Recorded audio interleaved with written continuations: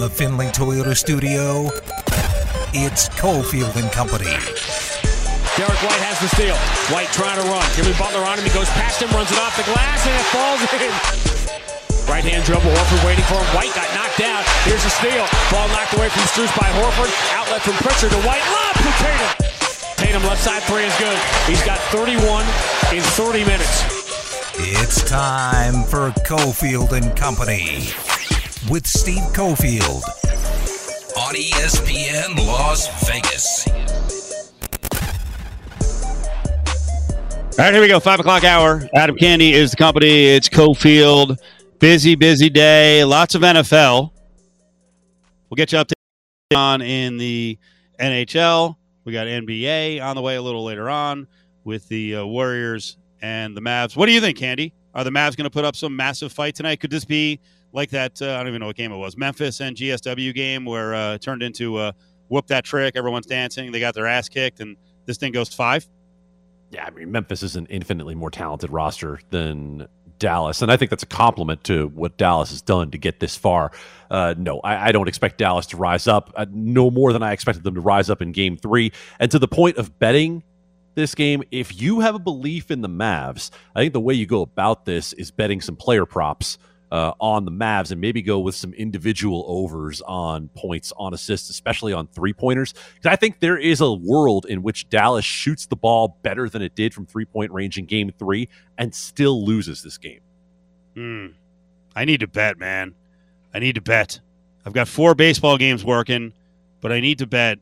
I asked you earlier about the Rangers and the series plus 285 against the Hurricanes. Let me look in play here. Ooh, Hurricanes plus 420 because the Rangers are up 2-0. I'm doing it. They're infinitely better. Should I do it? Now I'm getting apprehensive. You're not saying anything. Nice.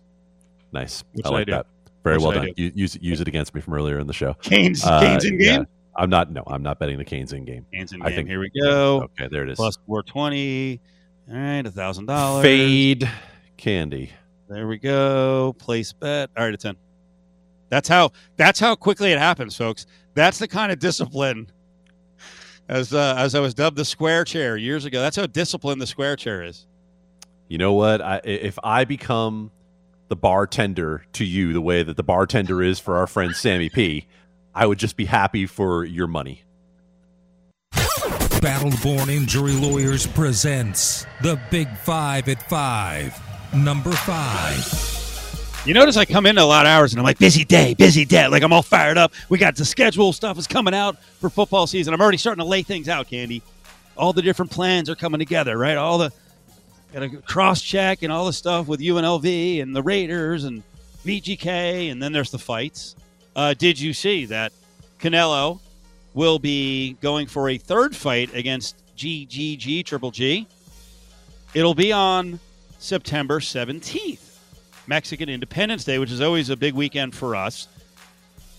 It's not locked in that it's Vegas. The first 2 fights were in Vegas. They both did gates north of $20 million. Maybe someone comes in with a, massive buy price for the site and beats us out. If it is here on the 9/17 weekend, right now for sports, we'd have North Texas. Let me finish it. Don't laugh, okay? Let me finish it. North Texas against UNLV at the Al. We'd also have the Cardinals and the Raiders the next day at the Al. And I think in between on that Saturday, you'd have Canelo and Triple G at T-Mobile. That's a pretty nice weekend. I know Indianapolis for the Combine, as we heard, brings in $9.6 million of economic value to the market for the Combine. I think that'll be bigger than a $9.6 million weekend for Las Vegas, the weekend of September 17th and 18th. Rest in peace to Alejandro Fernandez, by the way, Vicente Fernandez, the famous music star, who used to perform in Las Vegas every Mexican Independence Day weekend. And I would always know that my birthday was getting close by when the billboards went up for the concert, because that's the same weekend as my birthday. Steve, I checked one schedule to find out whether or not we're getting the Triple G Canelo fight. Do you know what I checked? No. What schedule elsewhere in the United States did I check? I went to check the schedule at Jerry World because I wanted to see, are the Cowboys home that weekend? Because if there is one place that might go ahead and steal that fight, I would think it's probably Jerry World. The Cowboys have a home game on September 18th against the Bengals, so that might be enough to keep the fight out of Dallas, because I think that's probably your prime contender. Yeah, all right. I'm happy about that. Now, the reason I said, let me finish before you start laughing, you do realize that North Texas against UNLV at Allegiant on a Saturday and the Cardinals and Raiders on a Sunday at Allegiant, probably unlikely. Why, Steve? Is there some sort of animosity there between UNLV and the Raiders hosting games on the same weekend? Animosity. I just think it's the way the deal was forged in the first place. And I'm thinking, well, if there were animosity, actually the two figures who there may have been some animus between are actually both gone. But I'll ask you, do you think, because there's 3 times this upcoming football season where there's a Saturday, Sunday back-to-back with UNLV at home and the Raiders at home, do you think any of those will have UNLV playing on a Saturday?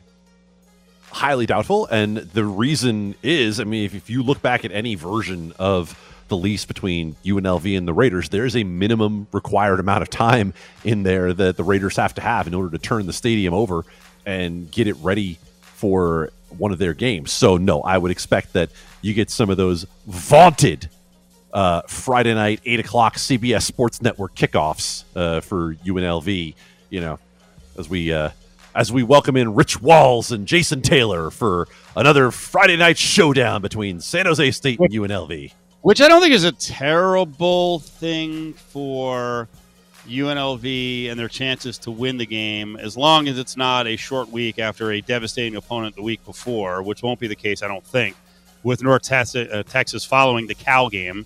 I don't think they'll get slaughtered by Cal. I guess mark that one down, right, UNLV. But I will say, if it's – did you mention the time if it's a Friday night? There are spots where if it's on Friday night, well, I guess more accurately, probably Thursday night. If it's like an 8 o'clock start, that does not help the attendance. Does not help. Yeah, that's a solid way of putting it. I mean, all right, I'm being nice. And look, I'm not even saying you're a UNLV homer. I'm saying, like, I don't want to go to the game when it's that late on a weeknight. My beauty sleep is vital to me, and so I see a Thursday 8:30 kick, and I think to myself, no, sir, my mud mask is going to be on by halftime. Grandpa Candy. Number 4. Decision day is coming up for Donovan Williams. June 1st is when these guys have to give a heads up, hey, we're staying in the draft or we're going back to play college. Just saw Donovan Williams tweeted out earlier today. I think we retweeted it. Our vast social media crew retweeted it up on ESPN Las Vegas. He was working out yesterday. Let's see, update from Jake Weingarten, who's been the guy who's been all over this from Stock Risers, says Donovan Williams, Mountain West Six Man of the Year, will work out with Houston, Orlando, Utah, Miami coming up. So he'd already worked out with the Cavs. All right, so how are we feeling on this? What do you think? By the way, I should throw out there, I don't know if you saw it, Candy, but we talked about it last week. Donovan Williams did do some sort of a kind of a testimonial for a couple of casinos in Henderson. So I think a lot of people looked at that and they're like, oh, he's coming back. Vegas market, Vegas Henderson, he's coming back. So what do you think? I think that was one of the strangest interactions between a local athlete and a business that I've seen in a very long time. It was one of those where the first time I saw it, I kind of like dog head to the side tilted thing, like, huh? Am I seeing this correctly? So yeah, I can understand why people would infer that maybe that's a good sign for Donovan Williams' chances of staying in Las Vegas. For me, it was just like a callback to the days of Fred from GMF Motors, like seeing those commercials that are only locally possible. Right now, if you're Donovan Williams, if you get anything less than a low round 1 grade, you better be thinking about pulling back, because I can't imagine that any NBA team right now is going to give him a first-round guarantee based on what we saw at the end of the season from Donovan Williams, not about skill level, but about physical preparedness. Okay, so give me gut feeling. What happens? I think Donovan Williams pulls out. I am still endlessly fascinated by whether Donovan Williams ends up back at UNLV. Yeah, I think if I were to put percentages on it, this is just a wild guess. 60% NBA, 20% another school, 20% UNLV. You really think that 60% for NBA? Okay, all right. That's a strong majority there. Yeah, I've thought that all along, and now that we're seeing more and more of these workouts tweeted out there, to your point about he's got to have some guarantees that he's going to go in the first round. I don't think that he needs guarantees that he's going to go in the first round. You think he's willing to go for a non-guaranteed second-round contract? All right, and that's a bet on yourself. If that's how Donovan Williams feels, no malice toward him. Like, if you want to bet on yourself and go that way, but that is a hard road, man. That is a hard road for a guy who is quite talented, showed huge flashes of upside, but man, the downside that was there is something that I think you can't get rid of that film. Number 3. Boy, oh boy. Boy, those rims are nice at Mandalay Bay, huh? It ain't just the rims. It's the team. The Aces are awesome. Last night, they went out, maybe max motivated because they were facing their former teammate who did tell the New York Times that I guess she wasn't comfortable here and she's now being supported, Liz Cambage. They went out last night and mauled the Sparks. 104-76. They're 7-1 now. 18 threes made in the game. Ties a single game record for the WNBA. The Aces are kicking booty. Oh, man. Bill Laimbeer is just rolling over in his grave seeing the Aces shooting 18 threes. I want 3 centers all standing in a line next to each other. And each time down the floor, we will take a turn throwing the ball to one of them. Rawr. I don't know about the growl at the end, but the funny thing is, they had a Laimbeer day last week. He was in attendance, and I thought he was really gracious, Bill Laimbeer, when Willie Ramirez talked to him. And he actually said outright, he's like, my time was up. This team needed to go with a different approach. Becky Hammon's doing a really good job. I was done. And he was super pleased that they're going up and down the floor. It's rare. It's rare when a coach walks away and then sees the next person come in and they're like, you know what? I see it. I thought that was cool by Laimbeer. I mean, look, Bill Laimbeer comes from an era of basketball where he coached that team in the same manner that his teams played. And no, I'm not talking about bad boy Pistons with the elbows, etc. I'm talking about you were a big man on a team centered around the big men. Even when they had Isaiah Thomas, you still had a lot of big men on that team. Spider Sally and Mahorn and so on and so on. And so, yeah, it is time for a new approach. And Becky Hammond's, look, it's been great. And just as a quick aside, the quality of play in the WNBA this year in particular has been outstanding. I, as someone who I'd pay enough attention to the Aces to cover them the last few years. I have found myself way more interested in just casually on a random night picking up a WNBA game for a while and watching, just because I think the quality of play has improved so much in the last few years. I think you're very much onto something, and I don't think the rest of the league is completely caught up with this. I believe Becky Hammon is coming in here and teaching FIBA basketball based off of her experience with the Spurs. So for the other teams, if you want to roll out, Sylvia Fowles, who's 6'7", 220 pounds, or Cambage, who's 6'8" and 217 pounds. And the reason I mention the weight is if you look on the roster for the Aces, they have a lot of fours, right? They really don't have true centers. And all their bigs are a little bit sleeker, and they run and run and run, run and run.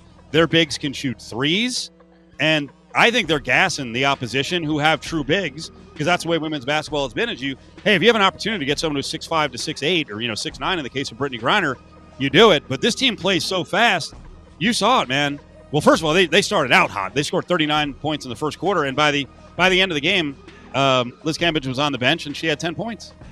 And the reason you see this is because at the college level, you still can dominate with a big or multiple bigs in women's college basketball. The talent pool is deepening, but it has been shallow for a long time. And one dominant big can take you a long way in the college game. Well, as the talent pool gets deeper internationally, and for our American players going into the WNBA, you're seeing a more international style game, a more positionless, forward-thinking game in the WNBA, and that's part of why I think it's more fun to watch now. And great example, like Kalani Brown, really good prospect. PJ Brown's daughter, right? but she is a true big. And we're seeing it in the NBA. This coming draft, if you put, let's go back to I'm going to pull a year out of my rear end here, 1986. If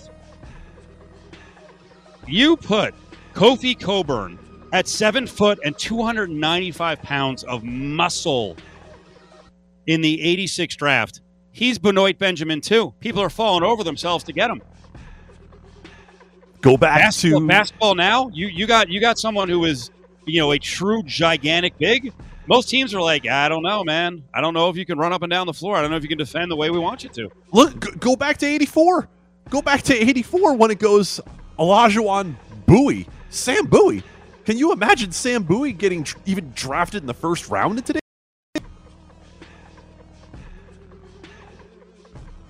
Number 2. Okay, we hit on it last hour, and it's been a story the last couple of weeks. And I know Belichick mocked on the media because that's what he likes to do. But there is something weird here going on with the Patriots and the fact that Belichick wants to keep who his play caller is going to be a big secret. And I don't know if this is, hey, this is the mastery, the genius of Bill Belichick, or if in a little bit of a way, this is sort of a childish pushback to the fact that he lost his security blanket. He lost his guy of whatever it is, the last, 15 or 14 of 17 years in Josh McDaniels as the OC. What is he doing here in shrouding his play caller in mystery? It's really hard to say. The best we can do is speculate because it's Belichick, right? It's Bill Belichick. He plays this game with the media whenever he wants to, and the organization's not going to say anything to him about it. The NFL is not going to be saying anything to him about it. And so, I think there are some people who will probably cover up for Belichick and saying, well, he found the new market inefficiency, right? You don't want to give away who's going to be calling plays. You don't want to know what their system is. You don't want to be able to look at their footprint and be able to see who it is. Look, man, we watched your offense last year with Mac Jones. It wasn't exactly rocket science what you guys were trying to do, running and keeping the throws simple for Mac Jones. And that was with the offensive coordinator you'd had for the past 10 years who has adjusted to whatever you happen to have thrown at him. And I think we could all buy it if there were multiple, bright young minds in the room. You didn't want to put too much pressure on anybody. Bro, stop throwing Matt Patricia and Joe Judge at us. Stop it. Don't throw a guy who is a failed head coach, in both their cases, and B, one who was a defensive coordinator for you, and one who was a special teams coach for you, at us and say, well, they might be calling plays. And then have them have to go out there and do interviews and make it sound like, well, we're all going to have input. Just stop. This is not the way that you are going to hack what is wrong with your roster or what you think everyone else knows about everyone else. Oh, well, he's from the Shanahan tree. Oh, he's from the McVay tree. Oh, he's from the Andy Reid tree. Well, guess what? We know that a lot of offensive coordinators are from those trees, and no one's been able to stop those offenses. Coming up, we got some interesting stories on the official front, including a former Raider who's getting into officiating. It's the Big 5 at 5, brought to you by Battle Born Injury Lawyers. If you've been injured, call Justin Watkins at Battle Born Injury Lawyers, 570-9000.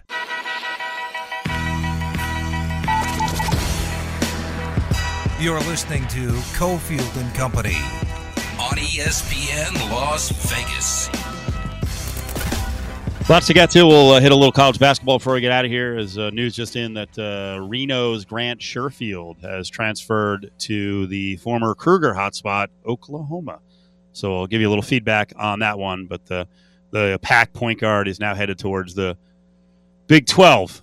Interesting story that you found on Mike Morton, Candy. It's always a challenge for NFL players, pro athletes. Hey, once I'm done, what the hell am I going to do? I'm not old. I got 30 more years I can work, probably need to work in a lot of cases. So what's going on here? Well, Mike went on to a fairly successful second career in the first place, becoming a dentist, but he also was drawn into staying around the game by officiating. I can speak from experience. It's one way that you can sort of stay around what you've always loved in a different capacity and give back in a certain way. Yes, you are going to eventually make some sort of money off it, but trust me, at the beginning, when you're making $15, $20 a game, you're not really profiting much off this enterprise. But he got hooked to the point where he followed it through youth games, through high school games, through college games. And guess what? This year, he's going to be an NFL official. Wow. And that is no small feat. And not the first time we've ever seen it. I mean, Haywood Workman in the NBA went from being a player to being an official. We've seen it before where it can be a path where players who often have the best insight into the mind of what's going on of the players on the field can be some of the best communicators. They know how to talk to fellow players. They know how to know what certain players are trying to get away with because they were the guy trying to get away with it at one point. They can make great officials, but he had some very interesting quotes talking about how he just hopes that people can be more understanding of officials. Talks about how you make nothing coming up, how he really enjoys the fact that there's a small community that, kind of reaches up and supports each other. And I'm not going to get deep into this, Cofield. I know we don't have the time, but go check out the Las Vegas Sun Sports section right now, and you'll see a story about a local referee. I know him. I know the people that he works with who could use your support right now, who are dealing with a pretty tough situation that happened to them not that long ago. And so I think, Mike's looking for that same kind of attitude from people to say, hey, I decided to take this on, and I hope people can be understanding that, no, I'm not against the Raiders. I'm not going to be for the Raiders. I'm just here to make the calls and to do right by the game. So good story by Vic Tafur over at The Athletic. Dial it down on the ref stuff. I mean, we bring it up a lot on this show, and the fact that you're a pretty experienced ref over the years, you give us that perspective. But in general, I think everyone can step back and go, my God, we're being lunatics at times over these officials. It's not an easy job.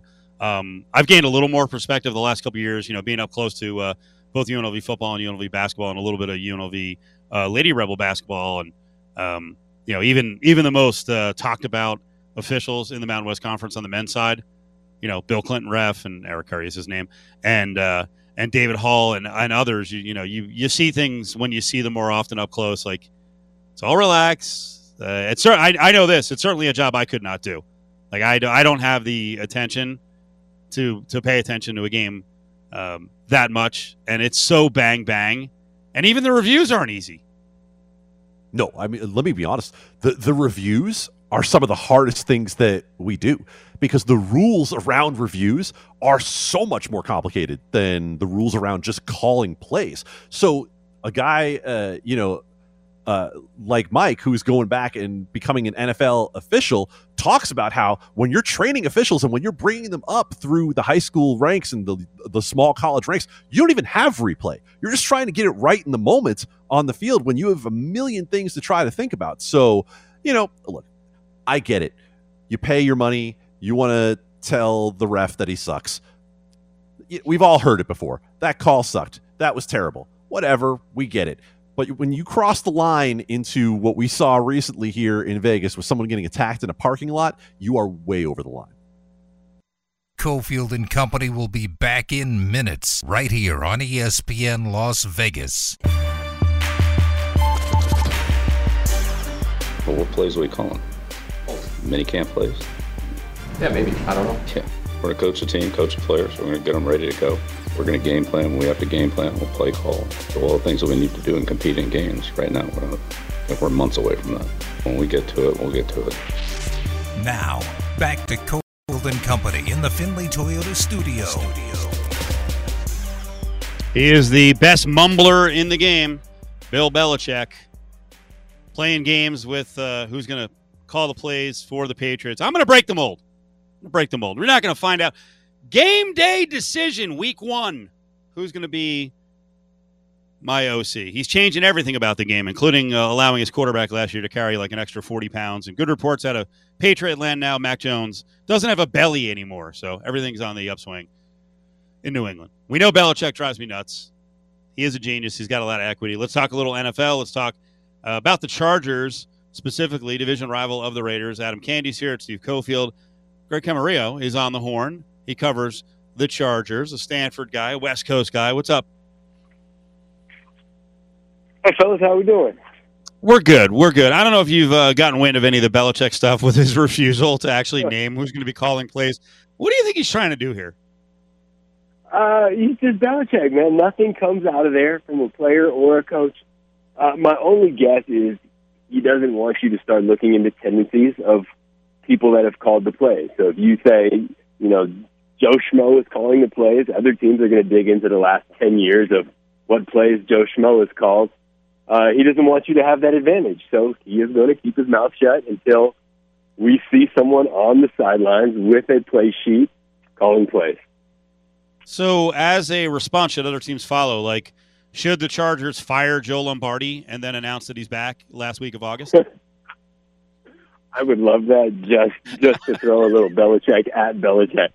But I mean, is it that serious? No, it's not that serious, man. But that's what the Patriots do, and apparently it works. If you combine all the things that Belichick does, he wins games. So we'll let him play Belichick and be the man he is. Yeah, I think the biggest thing for us in Vegas is what is going to happen without Josh McDaniels. Like, how good was Josh McDaniels, or is he just part of the Patriot machine and can be replaced pretty easily? He obviously is talented because we've seen him have the success. But they're gonna go next man up, and it's not as though Belichick can't call plays. Like, he's seen enough football where he can get guys in the right position at the right time. No, honestly, I'm excited to see what Josh McDaniels does with this Raiders offense. Davante Adams, as a former wide receiver, I am in love with Davante Adams and the things he does on the field because he is the full wide receiver. So I am excited to watch him with the new quarterback, with his guy from college, and to let them build on that chemistry, and to watch what that offense does. Yeah, what do you think defenses are going to do in terms of picking and choosing who to give a little extra help to with Adams and Waller and Renfrow around? Well, you can't. That's the fun part about it is you have to double Davante. You cannot. You leave him single covered. Carr's a good enough quarterback to find him every time. So you can't, and you can't just focus on one guy. And that's what's going to make it fun because we've seen Renfrow tear people up in the slot, and then Waller. This guy's such an animal that you even put two guys on him. All you got to do is throw it up. So that's what's making it so difficult. And you've seen teams like the Chargers. They're drafting cornerbacks. They're signing quarterbacks. They're drafting safeties to try to figure it out. And when it comes to it, it's going to be just matchups. You're going to have to see what your DB can do because there's going to be situations where they're going to have to man up against one of those Pro Bowl guys. But that's what that's how it should be, and that's what makes it fun because we want to see points, we want to see catches, we don't want to see double teams that just stop offenses, and then we got games that are 3-3. That's not exciting. We want to see 35-28, and I think we're going to get that out of the AFC West. Talking NFL here on this Tuesday on Cofield and Company. Greg Camarillo's with us, of course, a former Charger, Dolphin, Viking, and Saint, Pac-12 guy. I want to mention San Diego State in a couple of minutes, but on the Chargers, first of all, what do you think about the NFL booking the opener to basically match what the closer was last year at the end of the season where the Chargers came up short in that exciting game? That is a hell of an opener for both teams, Raiders and Chargers. Yeah, I love it. It keeps the excitement going. And, we see that also with the opener with the Chiefs and the Bills. Are they playing early on? Or am I messing that one up? I might be messing that one up. But I love the way they do that because it builds on the hype from last year. They know that they can, the emotions are still high. Fans remember that game. They're still hurt from that. What an awesome game that was at the end of last year. Whoever decided to schedule that Raiders-Chargers game at the end, and it just worked out where it was a win, a loss, or a tie, had such a ripple effect through the NFL. It was amazing. It was made for an awesome playoff-like environment, and that's why the schedule release has even become a media frenzy because tiny little things like that impact the entire season, and it just makes it fun to watch. Greg, I was on record here on the show yelling about loving the tie. I loved that whole scenario around the tie, and it's because I'm a reporter. I want chaos, right? I'm not a player on the field out there trying to win and get my team to the playoffs. What do you think you would have thought being a player in the situation, knowing that tie scenario was out there? Well, wasn't that the best? I loved it. I was right there with you. So excited that there were 3 outcomes when normally there's not. That doesn't really excite you. I love just the question mark of what will a coach do in that situation, and we literally got to the last couple plays with that as still a huge question mark. Will a coach buddy and take this tie? So I love the drama. As a player, you want to win. Clearly, you put everything into winning, but also I'm going to go to the playoffs if we tie. Maybe that's not such a bad thing after all. So obviously, you're out there trying to win, but the ultimate goal is to make the playoffs so you can win a championship. And if a tie does that, then so be it. Absolutely. It would have been a blast, and we got really close to it, but obviously didn't play out that way. So the Raiders go to the playoffs. They lose in the first round. The Chargers are left to kind of ponder with this offseason, and in a lot of ways, they decide to run it back with the offense, with some additions from the draft on the offensive line. It's the defense where they went out and made the big splashes. When you came away from watching that Chargers season last year, were you more concerned about them making changes to the offense or to the defense the way they did this offseason? To the defense, and you totally nailed it. They ran it back with the offense. Something that's not gotten as much press as it should is them re-signing Mike Williams. This dude went nuts at the end of the season. He made every play to keep their season alive when he needed it. They re-signed him. He got a lot of money, deservedly. And so they ran it back with offense. Just like you said, the defense was a problem, and they could not stop the run. And so they have invested in guys like Joseph Day from the Rams up front, Khalil Mack to get after quarterbacks. They signed a couple linebackers to plug up the middle, drafted a DB, signed a DB, drafted a safety. They did everything they can to shore up that defense because, the NFL is about high-powered offenses. And they have one, but they couldn't do enough to stop people. And so that's what they did. They invested properly to keep up with the AFC race because it was an arms race. And I'm excited, not just as a former Charger, but, as someone living on the West Coast, getting to see a lot of those games, I am excited to watch the AFC West. I'll tell you what I think the Chargers have done pretty impressively the last couple of years is rebuild that offensive line. You draft Rashawn Slater, Corey Linsley comes over from Green Bay. Now you add in Zion Johnson, a first-round pick for them, and you've rebuilt it effectively. And frankly, I think when you look at the division, it's only the Raiders that have some question marks on the offensive line. Wait. I got to jump in here. Yeah. Because I think I actually think the Chargers and Raiders spent a lot of money on different areas, and the Chargers had more money because their quarterback makes less. But both teams have an issue at right tackle. Okay. If you want to go one by one along the rest of the line and decide and tell me which player you'd rather have. No, there are 4 other spots. There's no doubt the Raiders O-line has more question marks than. Okay. You're right. Thank you. But I do appreciate you yelling your opposition about Storm Norton into the microphone. Thank you. I appreciate that. All right. So let me leave that. I will admit it.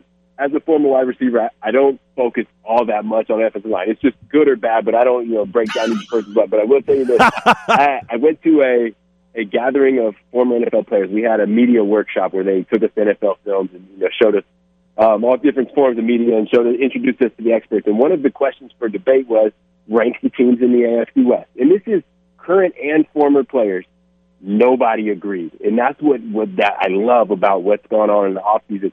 Some guys had the Raiders on top. Some guys had the Chiefs on bottom. Some guys had Russell Wilson right there in the front. Some guys said Denver's too much of a question mark. I put them at the bottom. And that's what I love. It's exciting. No one can really nail it down and say this is an obvious front runner. That's what makes the offseason so exciting when we have there's no games. We're not seeing any footballs being caught. We're not seeing any tackles. But the offseason is fun, especially in the AFC West because they've been mixing everything up. Greg Camarillo is with us, former wide receiver in the National Football League. Have you had a chance to get over to take a look at, Snapdragon Stadium for San Diego State? Yeah. So I work at San Diego State, and so I drive by the stadium daily. And so I've gotten to watch them tear down Qualcomm, which was, it's got some nostalgia because I played there, but man, that thing was a dump, so I'm glad they knocked it over. Yes, there is a beautiful stadium going up. And it's what my city needs because we don't have a professional football team anymore. So we need to get behind these Aztecs and enjoy the new stadium and have fun. It'll be interesting to see how good San Diego State is if they've finally cured or solved the quarterback quandary. Well, they got a stable of quarterbacks and a transfer that's a proven vet who looks to be the starter after spring ball. So they have invested in trying to solve that problem, and I hope they did. Yeah, we had Austin Ekeler on a couple weeks ago, and I bounced off of him what it's like playing for Brandon Staley. And I don't know if I've run this one by you, but I talk about it all the time, that I think the league is in a transition here, and they're still kind of caught in between of kind of what do you want your coach to be? Do you want him to be traditional football guy, big galoot, kind of, emotional, a dude like Dan Campbell, or do you want Mike McDaniel or Slater? And he raved, Staley, I'm sorry. Ekeler raved about just how smart Staley is from a football standpoint. Yeah. How do you think it's going to go for him this year? Does he, if they're not converting all the fourth downs this year, does Staley stick with it, or does he kind of learn his lesson and go, hey, we're not executing, maybe we need to play a little more traditional football? Yeah, and the way it happened last year was super interesting because they went for it on almost all fourth downs where you had a glimmer of hope, and it worked early on. And I think that's because it surprised some people. And then as the year went on, they stopped converting them, and it really hurt them. So it is his brand. It's what he does. He goes for it. At some point, you got to look at it and just say it's not working, if it's not working. But as an offensive player, I would have loved that. Keep me out there. Let's give this a shot. Have some faith in your players, and let's roll. And I'm assuming that their offense feels the same way. It's just trust. Coach, trust us to get it done. Put the ball in my hands. And with a guy like Herbert at the helm, you're going to get the right decisions made. So, I hope he sticks to his brand, and I hope it works out for him. Yeah, I thought a lot of it came down to play calling and execution, and there were a bunch of times where, they tried to run and jam it up the middle with a smaller guy like Ekeler, and I thought it was interesting in the draft that they actually went out and drafted two more running backs. One guy goes 215, the other guy's a monster fullback from Purdue, goes 230. But I wonder, in their rookie season, when you've got all this on the line, where you're going for it on fourth downs, if you're going to give it off to a rookie because he's much bigger than Ekeler. Yeah, well, I mean, that's the trend we've seen in the NFL is it just draft a running back because it's going to work out generally all right. Trying to pay a veteran doesn't always work out because they're beat up and get hurt, and the drop off in talent really isn't all that different. And so you draft a couple running backs and hope one hits home, so you don't have to keep paying guys like Ekeler, even though he's earned that money. But you're right; they needed a big body or through. And they also had some fumbles in key situations last year on goal line runs or 4th-and-1 runs that really hurt them. So you would think they drafted guys that are going to be secure with that ball in a short yardage situation. So, Greg, what do you got cooking for the next couple months? Anything we need to promote? What do you have going on? Yeah, a couple of things. I got a podcast, Two Pros and a Joe, teamed up with former teammate Marcus McNeil, who's a left tackle, so he would love to break down your question of position-by-position offensive line comparisons. Go check us out wherever you get your podcast, Two Pros and a Joe. And then I started a nonprofit to work with high school student-athletes called the Athlete Academy, so theathleteacademy.org. Trying to help athletes in underserved communities find their way to college and support them on that journey. So if anyone's interested in that, check out the website. Thank you. That was an awesome spot. Appreciate it. We'll talk to you closer to football season. Have a good summer. Cool. Appreciate it, fellas. There he is. Greg Camarillo, 4 stops in the NFL, wide receiver, Stanford guy. And, Candy, I apologize for jumping in on you when you were setting up your offensive line point. A couple of things off of that. One, if the Chargers nailed it with their right guard pick, along with Slater last year, it also shines a light on the Raiders. And I know it's not this regime that drafted Leatherwood, but he has to come through and be at least salvageable at guard or tackle. It's massive. I mean, look, the right tackle ship has probably sailed, although I think there's a good article right now from Ted Wynn over at The Athletic. He sat down with Mike Tice, the former Raiders offensive line coach, and they broke down player by player on the line who he has faith in for the future and who he is a little bit shaky on. He said he thinks Leatherwood could still make it as a pretty good guard in the NFL. He said maybe about him kicking back out to tackle. And I think the sooner the Raiders accept, okay, maybe Alex Leatherwood can be our right guard and just go with that and fix tackle, then I think the better off they'll be in the long run. Join the conversation on Twitter at ESPN Las Vegas. Cofield and Company presents Grab Bag, only on ESPN Las Vegas. Hey, one more thing on the offensive line discussion and the off seasons of the Chargers and the Raiders. So I would say the Raiders have question marks at defensive back. We'll have to see what they're going to do at linebacker. And as Candy was focusing on O-line. We brought up the Chargers. Chargers had a lot more money because, Herbert doesn't make a whole bunch right now. So they went, big baller on defense, Khalil Mack, J.C. Jackson. And as I pointed out, the right tackle position is still in flux for the Chargers. And the reason I think it's a great storyline for us on this show is if you've noticed, the Chargers have been scooping up, or at least trying to scoop up offensive linemen anytime they're free. Like they're just trying to throw, 6'7", 300-pound guys at the wall and hope something's going to stick. So what it means is after June 1st, I believe, and listen, everyone's going to be looking for help, cheap help, bargain basement help. The Raiders and the Chargers are going to go head-to-head, Candy, on some prospects at right tackle. There's no doubt in my mind. I mean, from the Raiders' perspective, you don't have much of a choice but to throw as many bodies at this as possible because you chose to prioritize elsewhere this offseason. And look, you can't say it's right or wrong. If you have a chance to get Davante Adams, I'm on record. I think they probably gave up too much in terms of compensation plus contract. But if that's your strategy, then you have to go all in on making that offense work. And right now, you have one position on that offensive line that you feel comfortable with. Colton Miller is the only position where you can say, we are set, we don't need competition, we are good to go. Denzel Good is coming back off an ACL injury. Andre James was a mixed bag last year. Brandon Parker has not been great. John Simpson has really not been great. Alex Leatherwood was a disaster. And Jermaine Illuminor looked good in moments, but that was for 4 games. So right now, you are in danger of submarining the best group of offensive talent that this team has had in a long, long time by not being able to protect the quarterback. Yep. And it's funny when you read, the Raider blogosphere, Twittersphere, and they're beside themselves, many of them. Like, how can we be picked for 4th in the division after we've added this? Well, the one of the keys to make the machine work on offense is the O-line. Like, you can't just ignore it and go into, this key period coming up. I mean, I read someone the other day wrote, the Raiders are ready to move forward with what they have.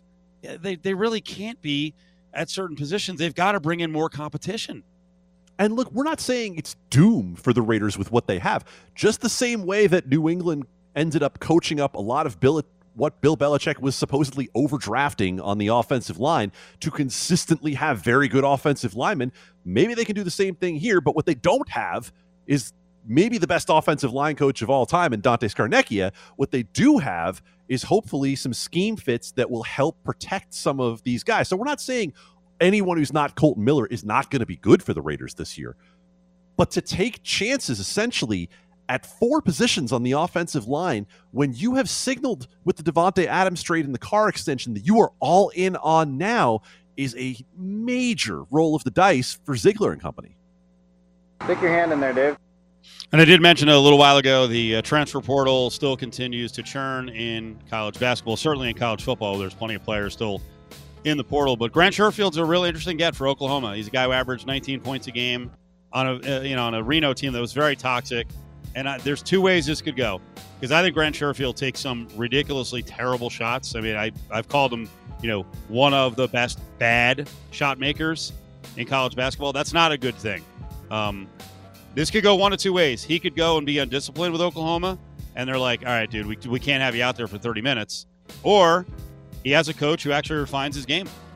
I think Grant Sherfield might have been a product of what was going on at Nevada, where there was no one else to shoot the ball, and there were times he felt a lot of pressure to be the offense for the Wolfpack. And so I think that's going to go the way of making him a more disciplined player at Oklahoma. Candy, great job. Make sure you listen to or check out lvsportsnetwork.com for that press box interview with VGK star Riley Smith.